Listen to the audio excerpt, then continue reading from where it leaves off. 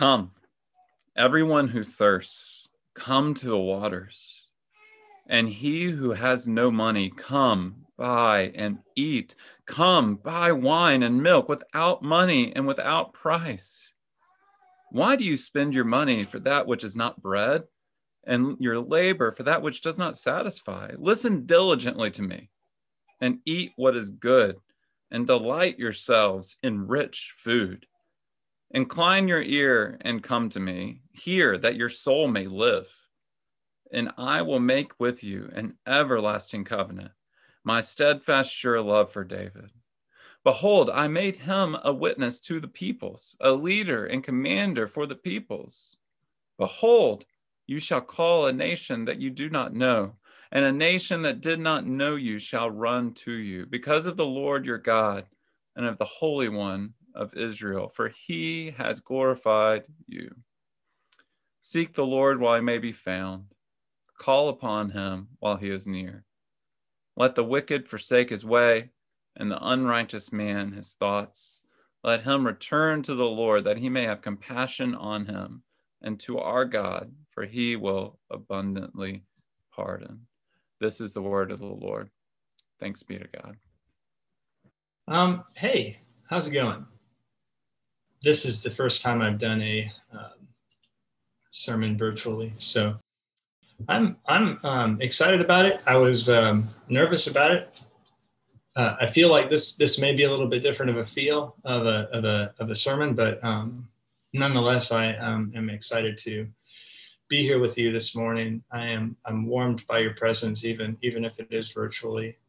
My heart has actually been changing slowly over the course of the morning by God's grace, through doing the things that we've already done, through hearing scriptures read and prayed, through the singing of songs, through confessing our sins, through remembering that he is sure and he's pardoned us of all sin. Those things have already done a tremendous work on my heart this morning, from the time I woke up, from the time that I'm at now. And I would be foolish to credit any of that softening, any of that work to myself. None of that work is something that I've just done within myself, but it's actually a work that God has done through his word, through his people, and through prayers. And so I'm very warmed and excited about this word this morning. And I'm just excited to be able to elaborate somewhat on the patterns of our church service. Essentially, I'm going to be talking through 8 different movements of our service, and unpacking those through the lens of Isaiah chapter 55. But before I do that, I would like to just go to the Lord in prayer. Jesus, we need you. We need what you have to offer. What you have to offer is irresistibly sweet. It is tasteful. It is delightful. For some reason, we don't want what you have to offer. Many times we would rather chase after other things. But your invitation is clear to us today, and we absolutely are in need of what you have to give and of who you are. So would you give us yourself this morning as we look at Isaiah 55? In your name, amen. So I will try to keep this somewhat short. I know that it's a challenge to sit on Zoom any more than you need to. So I hope that I won't be too long here. But I really am praying that this is an encouraging word for you this morning. I'm going to start out by reading a text actually from Isaiah to sort of understand like more of the context of the banquet or the feast that we see before us. I'm going to read from Isaiah 25. If you have a Bible or something, you can turn there and check that out too. but it's in Isaiah chapter 25, and I'm going to be reading verses 6 through 9. And right there it says, "On this mountain, the Lord of hosts will make for a peoples a feast of rich food, a feast of well-aged wine, of rich food full of marrow, of aged wine well refined. And he will swallow up on this mountain the covering that is cast over all peoples, the veil that is spread over all nations." Listen to this part, it's beautiful. "He will swallow up death forever. And the Lord God will wipe away tears from all faces. And the reproach of his people he will take away from all the earth, for the Lord has spoken." And I open up our time with that passage in particular because this is the context of the feast that we're looking at here in Isaiah 55. The feast that we're looking at here in Isaiah 55, "Come everyone who thirsts, come to the waters. He who has no money, come buy and eat. Come buy and wine without milk, without money and without price." The feast that is laid before us is this feast that we see in Isaiah 25, which is a feast of heaven. Our time in church is to reflect our time in heaven. Our time in church is merely a foretaste of what we will experience with God forever, when death will be swallowed up, when tears will be wiped away forever. This feast that's described for us is a feast of rich food that is satisfying to us. So our gathering, church, is a foretaste of that fellowship, of that celebratory feast, of that doxological praise is in the age to come. And the feast, Jonathan King in his book, The Beauty of the Lord, he had said of this feast, it's a supreme joy and infinite fellowship. This feast that we're describing is the supreme joy and infinite fellowship between Christ and his church, between the bridegroom and the bride. This is the feast that is laid out before us, church, and I want us to consider it as we look through the movements of our service. So to liken our time in church together as a feast is to suggest that our worship to God in church is not merely intellectual. Nor is it just an excuse to get together like a chess club or like a, whatever other kinds of clubs you might be into. But to liken our time together as a feast is to experience and delight in the rich food of the gospel. So this is an invitation to experience and delight in the rich food of the gospel together as God's people. I feel like Fletcher has made it pretty clear over the past few services that the model we are taking is the model of a banquet hall rather than a concert hall or a lecture hall. And these are the reasons why, is because the banquet hall is a picture of our time with the Lord forever. And so we are going to model our service based on what we will experience for all of eternity. It is to suggest that our worship to God, this idea of feast or banquet hall, is to suggest that our worship to God is to be a delight. It's to be a delight. I love that word delight. It's to be a tasteful fellowship. It's a tasteful fellowship. As food is put before us, we reflect on the greatness of God. We confess our sins together. We reflect on the assurance of salvation. We hear the word of God preached. We participate in the Lord's table. We are then sent out on mission. These are all tasty movements of our service that fill us up as the people of God. This idea of feasting or delighting in God's word is all over Scripture. I mean, if you read Psalm 19, especially if you read how David describes his time in Scripture. He describes it as something sweet. It's something sweet to his taste buds. I have always been like struck by that language. Why does he say sweet, like honeycomb, like the drippings of honey? Why does he even have to mention that? Well, he mentions it because it's true, because his word is sweet.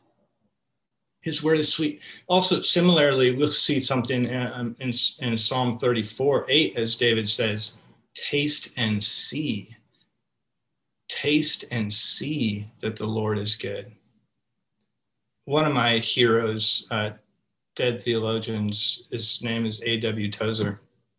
And one time he said of this passage that this was either the taste and see that the Lord is good, is either a wild figure of speech that must be discarded as visionary, or it actually means something. And A.W. Tozer thought that passage, Psalm 34:8, taste and see that the Lord is good.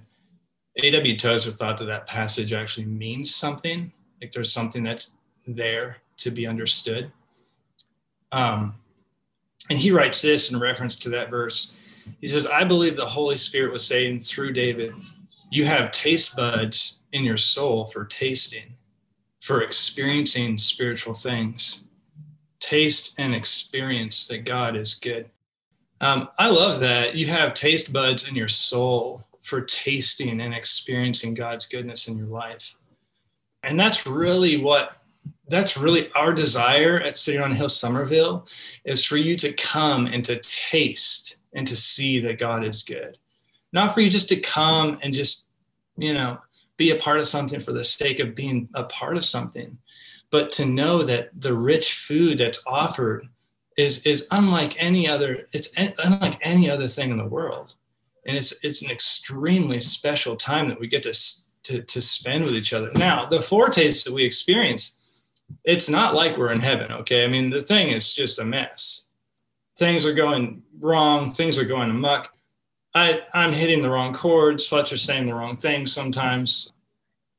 Our experience at church is not the same as it will be our experience with our Lord Jesus for all of eternity.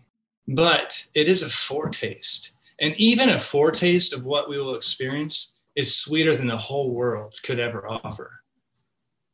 I'm probably getting carried away and I'm behind, and I don't know if I'm going to get through all of this as far as time-wise, but I'm going to try. Just a quick overview of what we do in church, and in reference to Isaiah 55. The first thing we do, we really try to line up our service with scriptures and prayers, but mostly because God reveals himself, and then we respond to how he has revealed himself. God in grace reveals himself in order as his people, we respond to how he's revealed himself. So the first thing we do is we do a call to worship. Then we do a confession of sin. Then we have a pardon of assurance, passing of the peace, prayer for offering and illumination of the word. Then the word is preached. Then the Lord's table is offered. And then there's a benediction. And so those are just 8 movements of our service that I just want to spend a little bit of time talking through and get you excited about, because these things we do in church matter. I would encourage you to just see what could happen if you were to think through, if I devote myself to these movements for a period of time, over time, what will happen? Over time, you'll be formed and shaped by God's word. Over time, you'll be softened by your confession of sin and find great joy in his pardoning of it. Over time, you will find that these movements in our service will do a great deal of forming and shaping who you are. And let's be real, anywhere you go, you're always being formed and shaped by the things you participate in. Your habits and the things you participate in, over time, they form who you are. So the questions we're asking is, how are God's people to be formed? And this is where we've landed under conviction of his word. So the first piece is the call to worship. Our worship begins with God, right? He initiates the invitation. He reveals himself. And it's during this time I find myself stunned by his greatness. It's during this time that I'm just shook. I'm woken up. I'm jolted into his reality, and I'm sucked out of my own reality. As God calls us to worship, I've always found this time in church for me to be a time when I'm brought into his reality and I'm sucked out of my false reality. Why is that? Well, because for a call to worship, what we'll normally have is a passage that brings to mind who God is. He is this. And once you sort of, our call to worship is like, we want to bring you into the space where he is. This is who he is. Not so much about like, we're not going to call you to yourself during this time. We're not going to call you to yourself during this time because we know how dangerous that is. But rather, we want to be called to who God is during this time. So it's a call to worship our great God.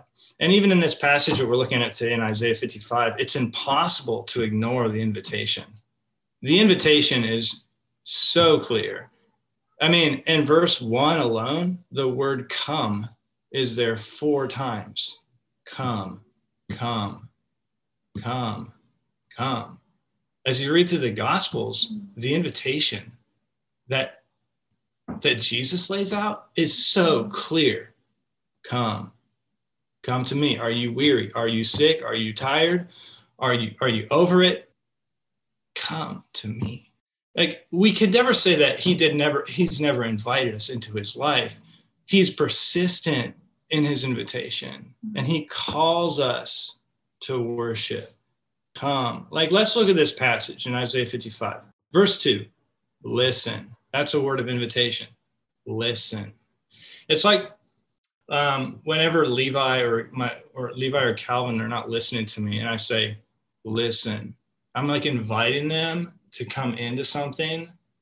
Of course, they don't accept that invitation a lot of times, but every once in a while they do. Listen, verse 2. I mean, verse 2 has words like listen, eat, right? That's like a force word, like eat. Come on, man, eat. Delight. Verse 3, incline your ear. Hear that your soul may live. Those are words of invitation. Verse 6, seek.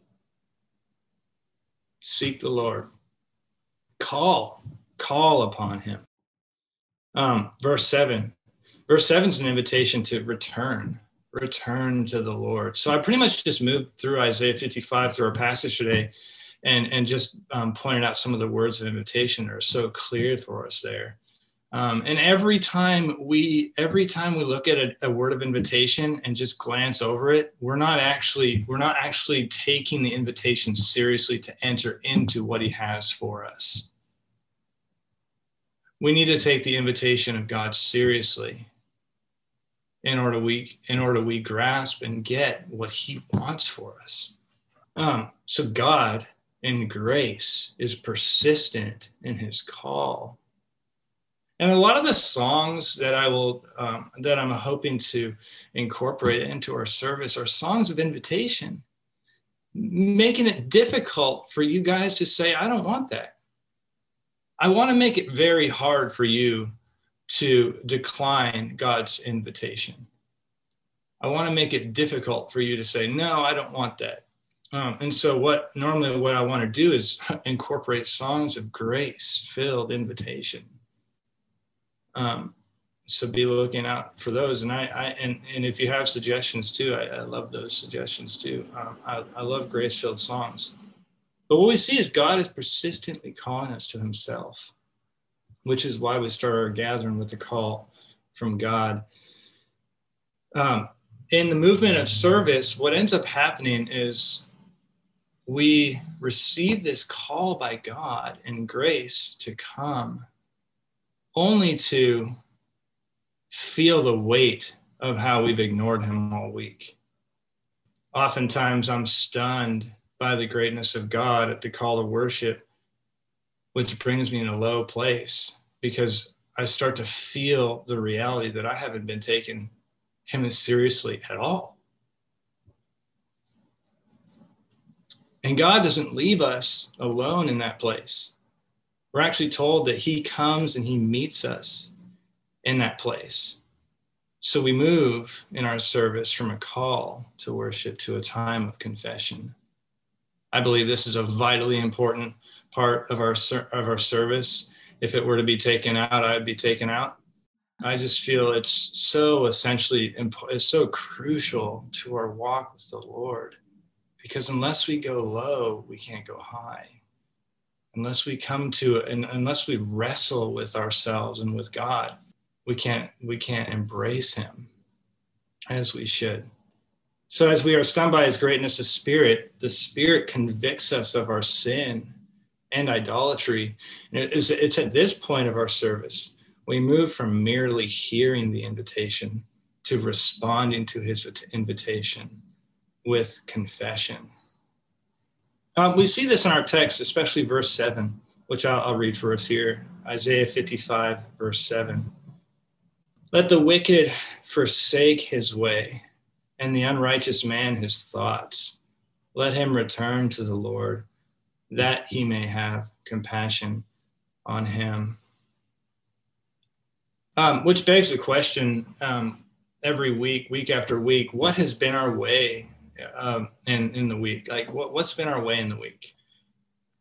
Because really what he says there is, let the wicked forsake his way. What has been your way in the week? And let the unrighteous man his thoughts. Where have your thoughts gone throughout the week? What things have you been loving that you shouldn't have been loving throughout the week? What has been your way? And what have you been thinking about? What have been your thoughts throughout the week? The prophet Isaiah is helpful in answering that question for us by asking a question. If we notice in verse 2, he asks us to ponder on this. He begs the question, why do you spend your money for that which is not bread, and your labor for that which does not satisfy? So the prophet Isaiah assumes the question of human insatiability and leads us to confession. He says, you want, you get, but you are not satisfied. You want and you have, but you're not satisfied. It's like he's asking us this question. Why do you persist to want what you know will not satisfy? Why do you persist to want what you know will not satisfy? These are questions that should lead us into confession, because God has just invited us into his grace. And these are the time, at this point in time, we're sort of thinking through like, man, he really hasn't been my God this week. What's going on? Why do I go back to the things that I know won't satisfy?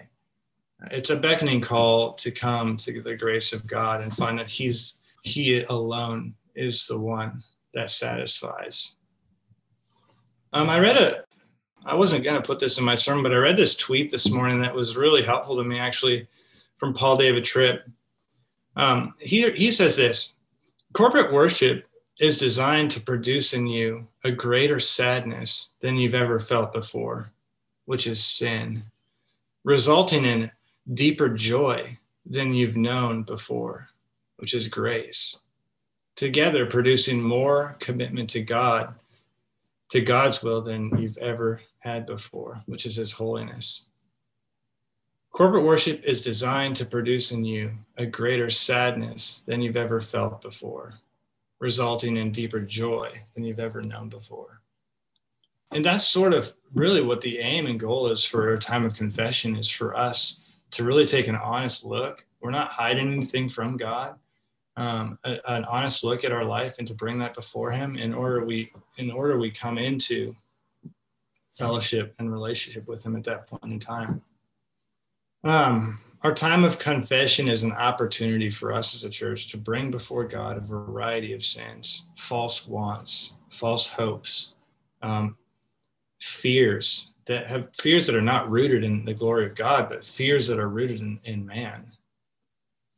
these things flood our hearts often. Our whole week is run by those things, and we need to humbly bring them before God and return to him in worship. So it is at this point in time that we move from the invitation to confession to our pardon of assurance, to find and celebrate in the great rich food of the gospel, as it is very real that all of our sins have been pardoned, and we can find great assurance in the gospel. Thomas Watson has famously said, "Till sin be bitter, Christ will not be sweet." The more bitterness we taste in sin, the more sweetness we shall taste in Christ. And this time of assurance is that sweetness that overtakes us as we have renounced our sin, which is grace in and of itself, that the Holy Spirit convicts us of our sin, but we're brought into fellowship with Jesus, which is sweet. So as we move from confession to assurance, the sweetness of Christ begins to fill us up. And we hear this in our text today, in verse 7. Return to the Lord, that he may have compassion on you, and to our God, for he will abundantly pardon. For he will abundantly pardon. And that is good news, church.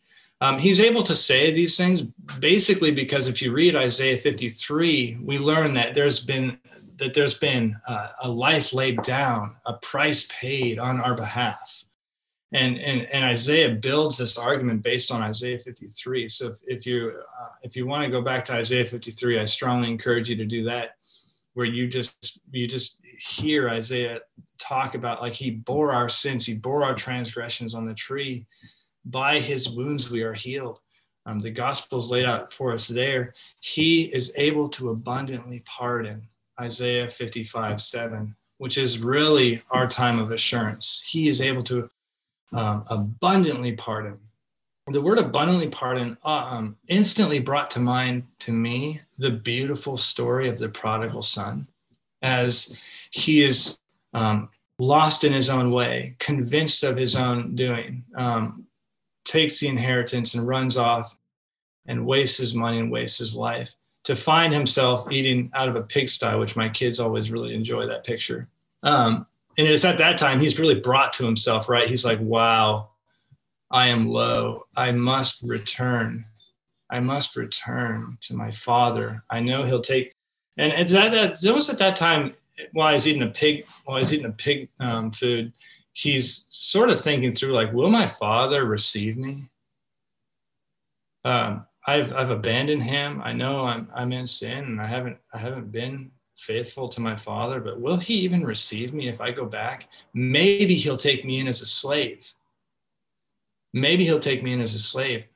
But we know this story. And listen, this story, it doesn't get old. This story does not get old, because what happens to him as he's returning to his father? Does his father just say, oh, you're back, I might be able to find something for you to do? Like, that's not the case. The father runs to him with open arms, embraces him full on with a huge hug. I can just picture that, the father running towards the son in that way. Kills the fattened calf. It's not that his father just received him, but he received him abundantly. He received him abundantly. And he receives us abundantly as we confess our sins. He's faithful to forgive. He's more than faithful. He's abundant and he's abundant in faithfulness. As we return to the Father, it's just like the prodigal son returning to the Father. The fattened calf is killed. The Son of God is killed on our behalf. He goes over and beyond what he needs to. The grace is on top of more grace. His love is sure, and it's full of grace. So that's really the idea behind assurance, is to run back to the Father and to be embraced by the Father as he receives us as adopted children. We have received this same grace as adopted children of the Father. From this movement of our service, we'll do a passing of the peace. As grace and love is poured over us, we turn to one another, extending peace to one another. And this is a sweet time to acknowledge the togetherness of our faith in Jesus. So as the Father receives us with embrace, we receive one another. The passing of the peace is a time to extend peace to each other. And it is a meaningful, and it is what you make it. It is a meaningful time where we can say, we're brothers and sisters here. Let's welcome each other in as brothers and sisters.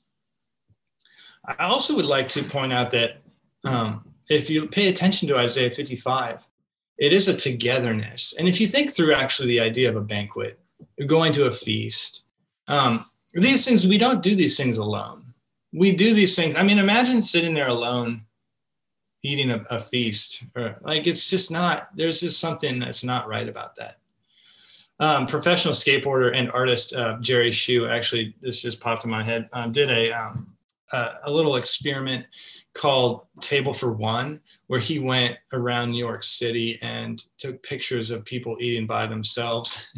And I had just popped on this week. I thought about it and went on there and was reading some comments. And some people were really upset with him for doing this. They were like, "Hey man, that's perverted. You shouldn't take pictures of people eating by themselves." And some people were like, "That, is there something wrong with you? You're weird. Why would you do that?" And he was just doing an experiment as far as like, there's just something, it's okay to eat by yourself, but there's something about it that's, and it's not wrong to eat your, I don't know where I'm going with this. It's not like wrong to eat by yourself, but there's something about being together, eating together, a feast, especially if you have this picture of a banquet. It's a wonderful thing to do these things together, to participate in this together is a joy.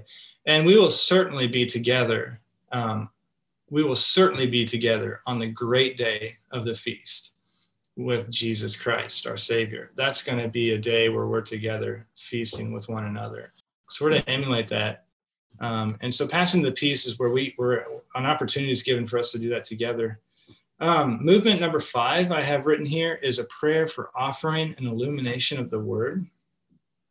We pray for the offering because, he's given everything we have.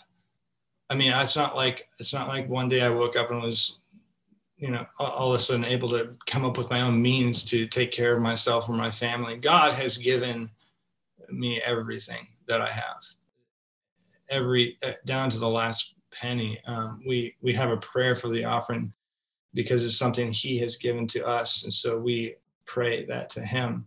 Illumination of the word, I believe, is an important piece. The word preached will not be sweet if God will not do a work in and through it. If God does not reveal himself, if he does not prepare our taste buds for tasting, neither will it be tasted or enjoyed. We pray God illuminates his word because we're dependent on him to do that. We pray that God would illuminate it because he alone can do that. So that's a very key. I feel like it's an important part of our service is to pray, God, would you speak to us through this word? Would you, by your Spirit, do something with your words in and through your people? Because if you don't do that, we're not going to hear anything. We're going to be like those people who hear but don't hear, who see but don't see. So that we're in a desperate place at that point in time to say, God, do something with your word. We pray that we pray that he would illuminate it to us so that we'd understand it and be changed by it. That's a crucial part of our service. Then we move into a point in time where the word is preached. It's interesting because I'm somewhat trying to preach a word right now about the word being preached.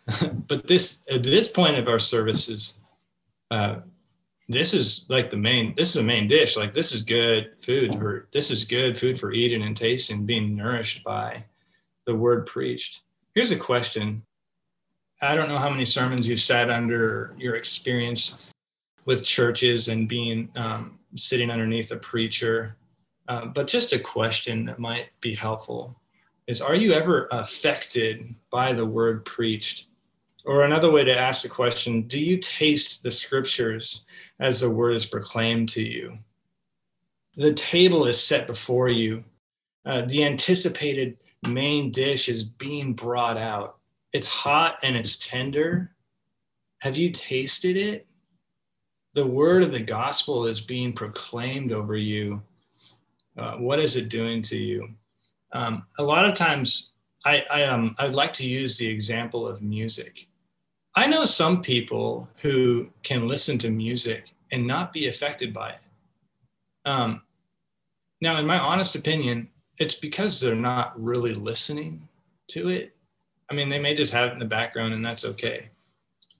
But just as music is made and designed to do something to you, so is the word that is preached. The word preached that's faithfully preached is made to do something to you because it's the word of God working through his servants. And I think Fletcher said this in one of his sermons, a big part of this is just paying attention, letting God's word do its work in your life, listening with your ears to what's actually being said and taking it to heart, what's being preached and what's being prayed. As we I think a question that I've just asked is, are we sensitive to what the Spirit is doing in our hearts while the word is being preached? The Spirit wants to soften and do a lot of things during that time. So from the word being preached, we move into a time where we participate in the Lord's table. We gather at a table whose roots stretch not only to the first century, but all the way back to the Exodus. I think this is very important to understand. This has been in the church for 2,000 years. This movement has been in the church for 2,000 years. Way back to the Exodus, Jesus was feasting with his disciples on the Passover, a meal that God gave Israel to protect them from the plague of death and to forever remind them of his mercy. It's a meal that has continued in the church for 2,000 years, and it's a foretaste of a meal that will be eaten in the New Jerusalem at the wedding feast of the Lamb. So speaking of feasting, this is the meal that's laid before us to bring to mind the faithful work of Jesus Christ as his body is broken and his blood is shed for us. The table is a foretaste of the meal that is to come as we look to the body and blood of Jesus for our righteousness and salvation. Revelation 19:9 says, "Blessed are those who are invited to the marriage supper of the Lamb." Blessed are those who are invited to the marriage supper of the Lamb. And our meal is a foretaste of that. I have written down here as a note, philosopher Jamie Smith, he has said this, it's as if the story we've been hearing and rehearsing now comes with live illustrations. Smith goes on to point out that God gives us physical elements, bread and wine, as symbols and are a foretaste of the redemption of all things. And so we are encouraged to do that together as we are remembering what he's done for us and what he will be doing in the future. Lastly, I'll touch on is the benediction. We gather to scatter. I know that Fletcher did a sermon on that, which was really helpful to me in thinking through, like, we gather to scatter. The benediction is a sending out of the church to be on mission for the glory of Jesus Christ. The grace of God at this point should take such hold on one's affection and desires that he or she cannot help but tell everyone of the beautiful news.